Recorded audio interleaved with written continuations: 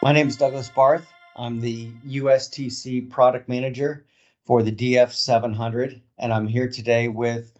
I'm Phil Rogers. I am the Senior Applications Engineer here at the USTC for Servomex.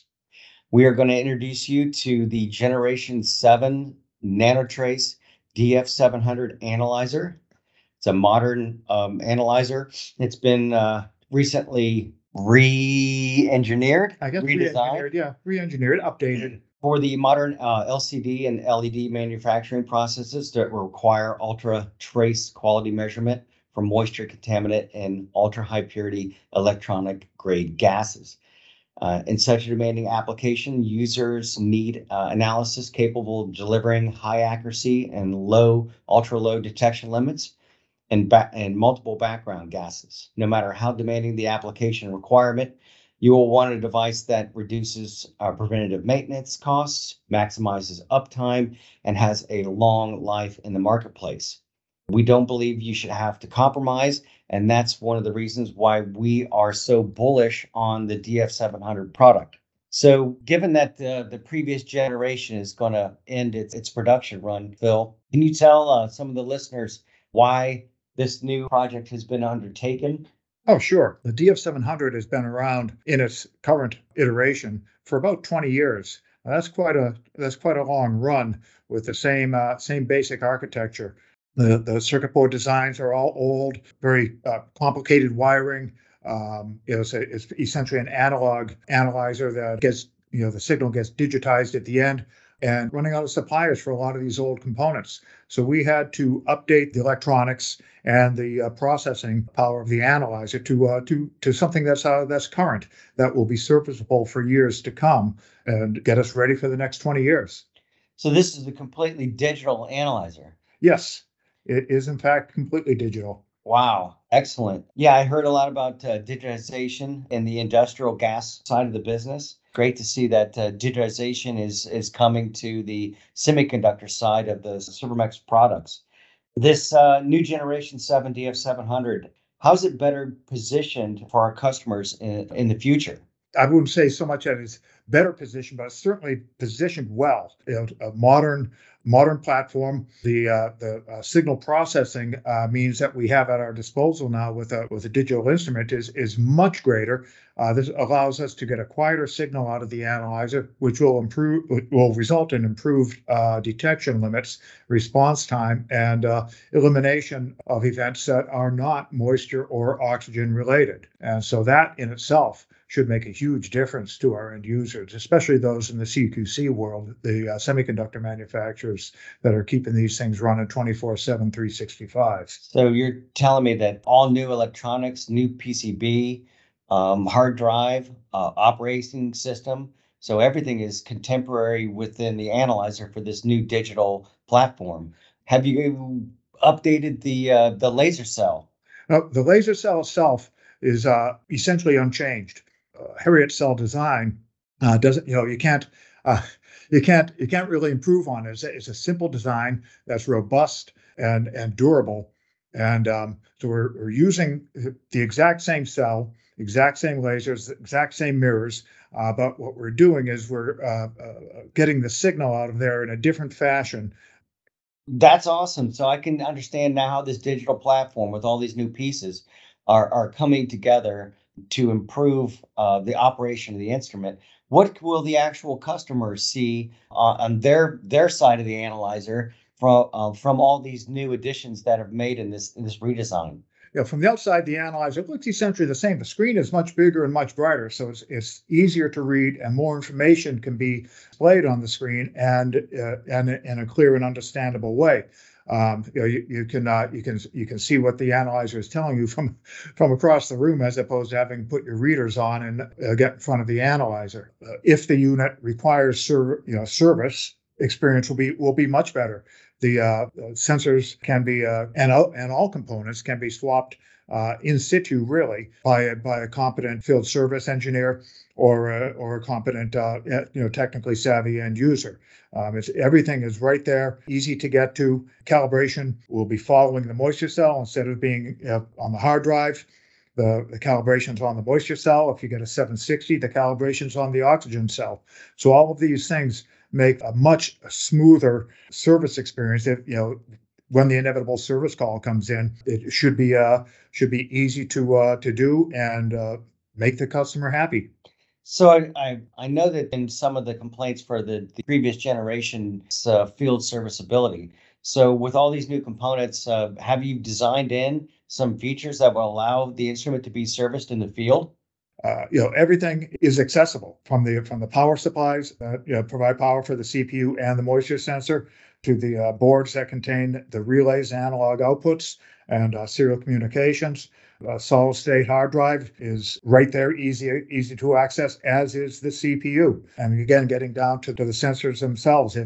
If something happens and the unit requires service, a new sensor or sensor swap, troubleshooting purposes even, which does happen, it's just a matter of putting the sensor into the analyzer. The analyzer will pull the circuit board for that sensor, get all the calibration off of it, and you're up and running, right? Just like that. So is the hard drive, the CPU, the PCBs, the display, the gas panel, all of those items now can be serviced in the field? Yes. Wow, that's a big step forward. That's the meat of the components within the analyzer that service engineers usually touch. That's fantastic. You'd mentioned that the Harriet cell has been around for quite a long time. How long has it been around, and could you tell us a little bit about the Harriet cell?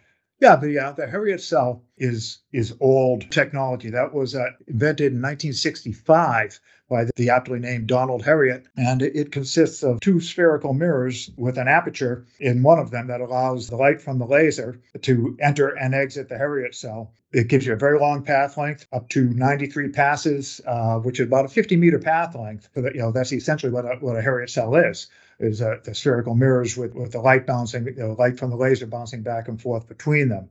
So I know that the Harriet cells is where the actual sample or measurement is taken. Specifically, Servomex uses tunable diode laser absorption spectroscopy inside that Harriet cell. Tell the listeners a little bit about the benefits and features of tunable diode laser. The tunable diode laser is a neat technology. What we're looking at is an absorption spectrometer. So we have to know the wavelength at which moisture absorbs light. And in this case, we use 1854 nanometers. We get the laser output tuned to that output frequency by adjusting the temperature on the laser. Each laser has its own unique characteristics. And so the laser temperature is unique for each laser. And once we get the moisture peak tuned in, we modulate the current to that laser, which essentially causes that output to scan across the moisture peak. The moisture peak's at 1854, so we go from say 1853 and a half to 1854 and a half on 1 nanometer by modulating the current to that laser and slightly affecting the output frequency of that laser. So you're scanning across the moisture peak literally thousands of times a second. So you're getting a lot of information out of there. Like I said, it is a direct reading spectrometer. We'll compare the CRDS technology, which is also widely used in the semiconductor industry. And the CRDS is a cavity ring down spectroscopy. And what that does is that emits a pulse of light within the sample cell. It goes between two highly reflective mirror surfaces, and they measure the decay time essentially for that light to completely decay beyond detectable limits. And that sounds all well and good, but you're measuring time, you're not measuring moisture. And if those mirrors become fogged or lose any of their reflectivity, is going to greatly impact the sensitivity of the device and the detection limit of the device. So wow, that's quite a difference. I mean, they're the only thing that's basically the same between those two is the laser. They're very different after that light enters into the chamber. They use a different frequency than we do as well. They use 1392 nanometers as opposed to ours, which is 1854. But that's a minor difference there, really. So you mentioned that we use the 1854 wavelength for our measurement. I picked up on something that you said about being able to know the centroid of that 1854 wavelength. Could you tell the listeners a little bit more about that? Okay, well, what we do is we have a what we call a reference peak that the analyzer utilizes to keep the laser tuned properly. The our sensor is divided into two sections. We get the Harriet cell, which is where the sample gas is, and the lasers, and then we have the laser chamber itself, which is isolated from the Harriet cell. It's hermetically sealed and pressurized to keep out contamination. And we separate the laser chamber from the Harriet cell with a little sapphire window. There's a small amount of light that reflects off of that window, probably close to 1% or even less of the light from the laser is reflected off that window back through. We have a little cuvette of that contains moisture, so that reflected laser passes through that cuvette to a separate detector. Now, there's always moisture in there, and so the reference detector always show a moisture peak. The software of the analyzer is designed to recognize that peak, and it sees that peak. If it sees it moving a little bit one way or the other, up or down in wavelength, it will adjust the current being supplied to that laser just a little bit to ensure that the peak stays in the right location, and that thus the laser is tuned to the proper output frequency. So if I understand this right, Phil, you're saying that you use a secondary detector and a cuvette of moisture and bleed off a little bit of the laser, constantly tell the analyzer where the moisture peak is and make sure that it doesn't deviate from that wavelength. That's correct. So another piece that I heard you say during your explanation of tunable diode laser absorption spectroscopy was this moisture peak sweep operation. How does that benefit our customers that the analyzer and our laser technology sweeps across the entire peak? The sweeping across the peak, there's a lot going on there. You sweep across the peak. You're measuring the brightness of the laser both on peak and off peak as you scan across that wavelength. The nature of this measurement is ratiometric. So if you unlike the cavity ring down, which you had discussed earlier, if we lose a little bit of reflectivity due to optical fogging or who knows what, real life sort of things might happen to an instrument in an industrial application. You lose a little bit of reflectivity. It's not a big deal at all. The analyzer compensates for that automatically because the light will decrease. The intensity of the light will decrease both on peak and off peak by the same percentage. So the ratio at any given moisture concentration between the on-peak measurement and the off-peak measurement is going to be the same, at any given moisture concentration. So if you lose 10% of your reflectivity, that's both on peak and off peak. And if the ratio between the on peak and off peak measurement is going to stay the same, the measurement accuracy is going to stay the same. We had some years ago, we had an analyzer that lost more than 90% of its reflectivity due to contamination. We fired that up in our lab and tested it against our known standards, and it was still reading accurately with a greater than 90% reflectivity. I have to say I was surprised when that happened, but it gave me faith in the product.